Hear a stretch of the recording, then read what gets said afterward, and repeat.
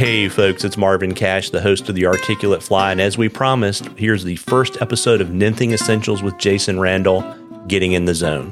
How are you, Jason? I'm doing great, Marvin. Thanks. How you doing? As always, I'm just trying to stay out of trouble, and just as a reminder for folks, we're going to have 3 kind of educational sessions and a Q&A session, but the first thing we wanted to cover was basically getting in the strike zone, and I wanted to kind of get your thoughts, Jason, on why nymphing skills are so critical to fishing success. Well, I think all methods of nymph fishing are equally fun and also equally critical to success. But because trout feed underwater and subsurface so much more than they do from the surface, I think nymphing skills are particularly important. I know when I go to the river, I love to get there for a hatch or a spinner fall, but more often than not, I'm not seeing that. And so good nymphing skills are the key to catching trout day in and day out in the absence of those events and hatches and other spinner falls. Yeah, it gives you something to do other than taking a nap on the bank, right? That's right. We can still catch fish. Yeah. And so I know when you talk about nymphing, you like to break it down into kind of 3 core components. What are those? Yeah, I do. And I learned that over a long period of time. But we've defined 3 objectives. They're goals, but really the biggest goal is catching fish, right? So I guess these should either be intermediate goals or objectives. But there's 3, and really the first is getting your flies to the level where the trout are feeding.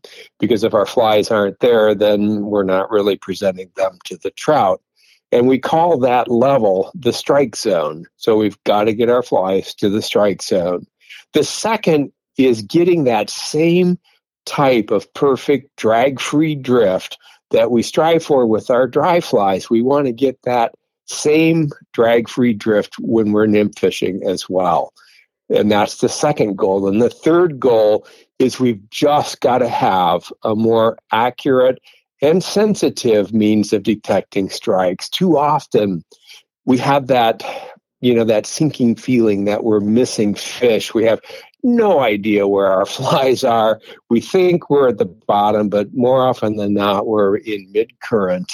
And we have no idea what that presentation looks like. And we just, like I said, we have that sick feeling that we're just missing fish. When I was just learning, I probably shouldn't even refer to it that way because we're all learning. Fly fishing is a life learning sport. And I think that if you stop learning, you are at that point the best angler you'll ever be. So learning is important wherever you are in that journey. But when I was a novice angler, I should say, just learning and getting familiar with nymph fishing, I would be the guy that was changing flies every 15 minutes, wondering why I wasn't catching fish, blaming the fly when it really isn't the fly, it's how I'm fishing it. Because you're going to catch more fish with the wrong fly in the right presentation than you will with the right fly that's poorly presented. So it's not the fly's fault. And if we define and really reach these 3 objectives, we'll get to that larger goal of catching more fish when we're nymph fishing. And the cool thing about the system that we're describing based on these 3 goals is you can really tell when you're reaching those objectives. In other words, you can tell when you're doing it right, which is one of the most commonly asked questions that I get when I'm teaching classes. Yeah, and the great thing about that is it's not some kind of funny answer like, because you're catching fish, right? Right. Well, that's obvious, right? If you're catching fish, something's got to be right. Yeah. But I got tired of listening to the sixth sense of nymph fishing and ESP and all this other stuff that I didn't have. And I really wanted some kind of a fundamental system that was really something that I could rely on when I was nymph fishing, and it just takes all that guesswork out of it. Yeah, absolutely. And, to kind of put a finer point on it, when you talk about getting your flies in the zone, what do you mean? Well, let's refer to that first illustration, which is a graph. It's from an old college textbook, actually, and it shows on the x-axis or the vertical axis, it shows the vertical water column with the stream bed at the top. I'm sorry, with the stream surface at the top and the stream bed at the bottom, and then it shows a total velocity percentage of the total velocity of that section of the stream on the y-axis, and you can see that there's quite a difference in the velocity of the current from the top of the stream to the bottom. And the reason is that there are two forces in the movement of water that governs the dynamics of flowing water. Obviously, that first force is gravity. It's the downhill slope that imparts the desire of that water to move in the first place. And so it pushes it downstream on its journey. And the opposing force then is friction. So wherever there's friction, that's going to slow the water. And at the surface, at the air-water interface, there's a slight degree or slight amount of friction that slows a very thin layer of water. Just beneath that, you see the fastest flowing current. And then closer to the bottom, the friction created by the stream bed is profound, and it slows that water dramatically the closer it gets to the bottom. So every section of water, you have the fastest flowing water just beneath the surface, and then closer to the bottom, you get slower and slower moving water. That current gradient literally pushes the food towards the bottom, and because the food's at the bottom, the trout are at the bottom. They're at the bottom also because they face less current expense in that slower moving water. So if the food is there and the trout are there, it stands to reason that our flies need to be there too. Yeah, it's amazing. It's interesting, because most anglers know about cushions in front of and behind rocks and things like that. But when you ask them to raise their hands about the current speed kind of through the water column, it's always interesting to see that people don't universally appreciate that. And that's a super powerful thing, right? I mean, because when you know where the fish are and the food is, it makes things, so much easier. And I always try to tell people, kind of like on the energy return perspective, that the trout are going to stay because they can't basically expend more energy to eat than they take in. And so I always tell people it's kind of like if I'm running on a treadmill and I only get one Dorito every hour, at some point I'm going to look really, really good, but then it's another point I'm going to starve to death, right? That's true, and it applies to trout too. But also, I think it's sometimes easier to understand if we think of the same stream that we see from the surface. In the center of the stream, as we look across it at the surface, you have that fastest flowing water, but close to the stream edges at the banks, because friction occurs there as well and slows that water down, you see a very slower moving layer or section of water. And in between the fast flow and the slower flow, you see a very sharply defined slip seam or break seam that separates fast from slow. The same thing happens vertically too. Yeah, it's interesting too, right? Because then when the water comes up when it rains, right, that's going to push those fish to those edges and push them onto structure for all those reasons. That's right. Yeah, that's right. It's going to push those slip seams closer to the banks, and the fish will be hugging those banks for sure. Yeah, and so Jason, why is it so difficult to get our flies in the strike zone? Well, just if we look at that horizontal stream again from the surface, when we cast our flies across fast current and we want our flies to drift in the slow current, but our line is laying across the faster water, what do we get? We get drag. And because we're crossing faster water and trying to keep our flies in the softer water edges, the same thing happens vertically. We encounter in nymph fishing our same old arch enemy, drag, because if we cross that fast water overhead and we try to reach the slower water of the strike zone, we're going to have drag as our leader or our tippet passes through that faster flowing current. And if we look at the illustration that we included, you can see the effect that it's going to produce. The drag has the same negative consequences on our nymph that it has on our dry fly. And if we think back to that dry fly, when we have drag, it's going to pull our dry fly out of the soft water edge, reposition it into the faster flowing current. It's going to accelerate that fly, right? And it's going to spoil your presentation. Your dead drifting dry fly is going to look like a little jet skier zooming across the surface, right? So the same drag occurs then on our nymphs as we cross that fast water overhead. That's going to want to tend to reposition our flies, lifting them out of the strike zone and trapping them in mid-current, accelerating that drift and spoiling our presentation. We're going to look like, instead of freely floating drag-free insects, it's going to look like little torpedoes. Yeah, to talk about that a little bit more too, you're really talking about when you're trying to nymph in the bottom, but there are times, right, when you want a more active presentation where you would do something a little bit different than kind of this general rule we're talking about, right? Right. Just as we do with dry flies, sometimes we're not looking for a drag-free drift.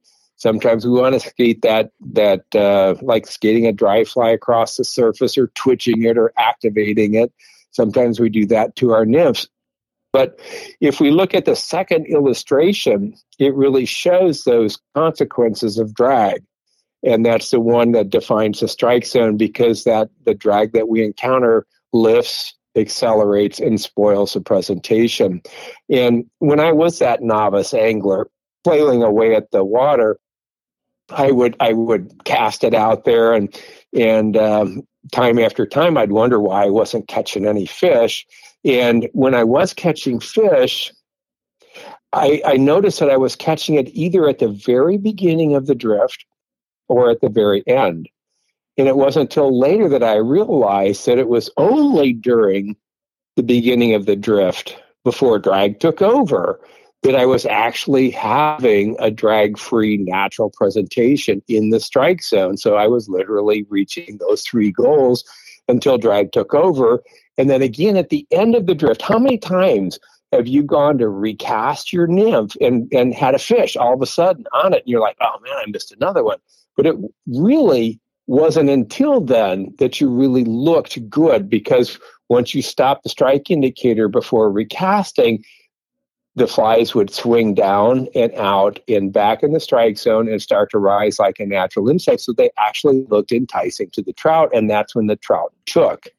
And it wasn't until much later that I realized that those were the only times during the drift that I was actually tempting the trout. Yeah, it's funny you say that. I actually caught a 24-inch brown trout doing that in Montana.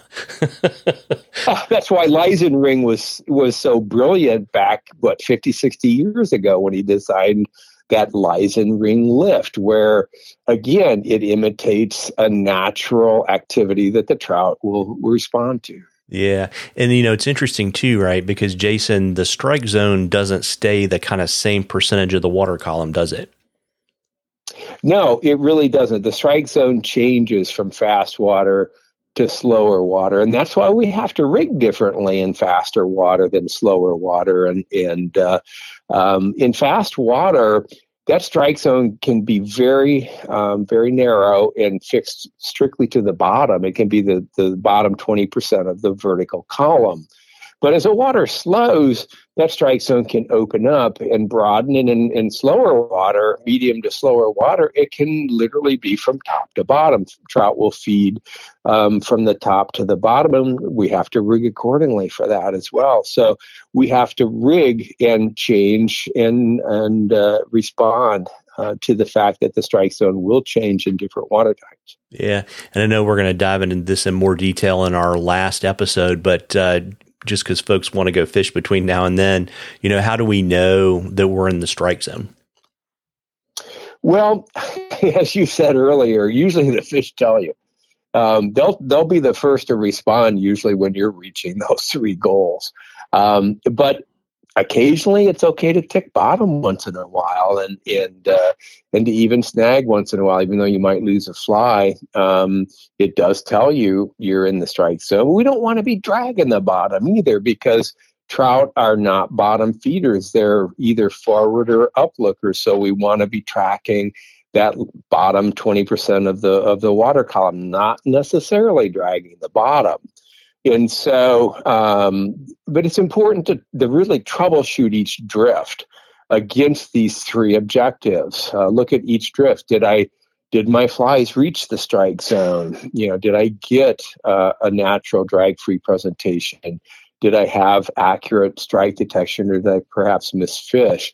And so we're always troubleshooting each drift, asking ourselves, making adjustments. I change flies more commonly now for weight than I do changing for a specific fly type, because it's more important for me to get that fly to the strike zone and have that natural presentation, because we know when trout are feeding, on subsurface foods, there's not a specific event that's really tightening their feeding focus to only one prey species. So as a result, they're feeding more indiscriminately. They'll take a wider variety of different flies if we present them well. So I change more because of weight, and that's based on reaching those three objectives. So my goal now in changing flies is usually weight rather than the look of the fly itself.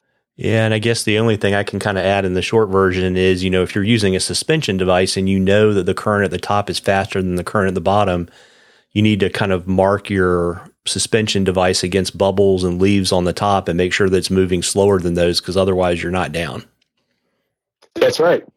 Yeah. That's right. We've got to troubleshoot that drift and ask ourselves, are we getting those three objectives? And some techniques and methods are easier to get those goals than others.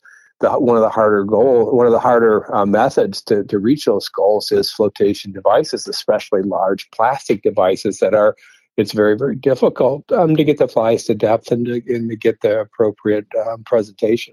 Yeah, you definitely, on the suspension stuff, you have to take the bitter with the better.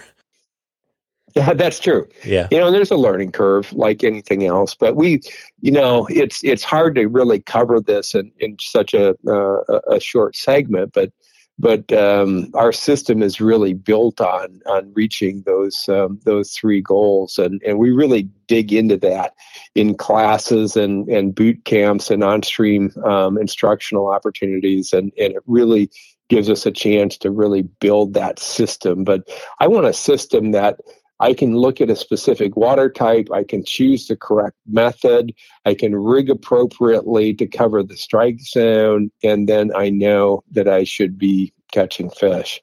And that's the kind of system that I can rely on. It eliminates the guesswork. There's no ESP or sixth sense. There's no little nuances in it. You get better as you practice, like anything else, and there's some subtleties involved, but you are going to see your catch rate go up. Yeah, absolutely. Folks, if you probably about a week before this episode dropped, you should have seen on Instagram the handouts, but they're also in the show notes. So if you didn't see those on Instagram, if you check the show notes, all the pictures that Jason talked about will be in there. And then also, we've got a great promotion for the series. And what we're going to do is we love questions.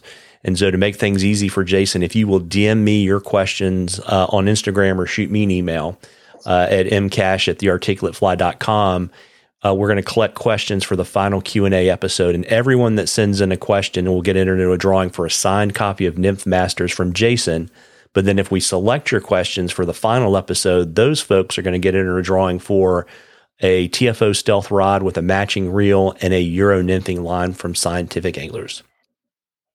That's pretty exciting. I'm really glad, the level of support that we see in our industry for education is just so refreshing and so unique to our sport. But before, we leave those illustrations, I'd like to point out that photo that we put in there. And that photo, what we did is we marked a leader every 6 inches with a tiny tuft of yarn so that we could see it in underwater photography. And we photographed that and we videoed that. And you can see the effect of drag. You can see the fact that your flies are lifted up out of the strike zone. They're trapped in mid current. They're being presented at full speed for that current. And with all that subsurface slack in there, you can see how inaccurate strike detection is.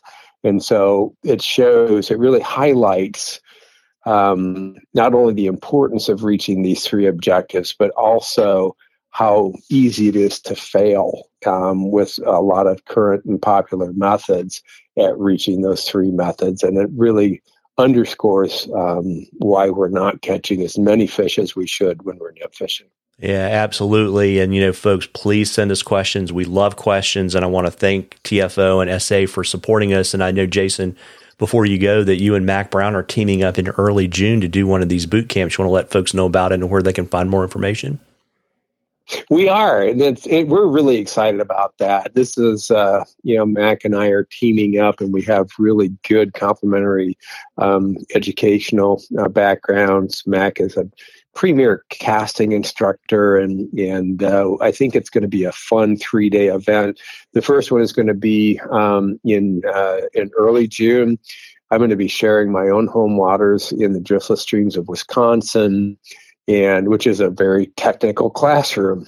Spring creeks and small water can be a great place to learn and sharpen your skills. But just a lot of classroom instruction, a lot of casting, hands-on instruction, a lot of demonstrations, rigging, knots, all the different things that we really dig into. Then we will take to the water and fish together and critique each angler and measuring, not just the success in catching fish, because we're going to be, not necessarily basing it on that, but just how good a job are we doing, especially in nymph fishing, at meeting these three objectives. Very neat. And I'll drop a link to that and all of your contact info and social media handles in the show notes as well. And folks, it's warming up. Take, what we talked about, and, if nothing else, you need to go out there and catch a few fish. Tight lines, everybody. Tight lines, Jason. Thanks. Good night to you too, Marvin.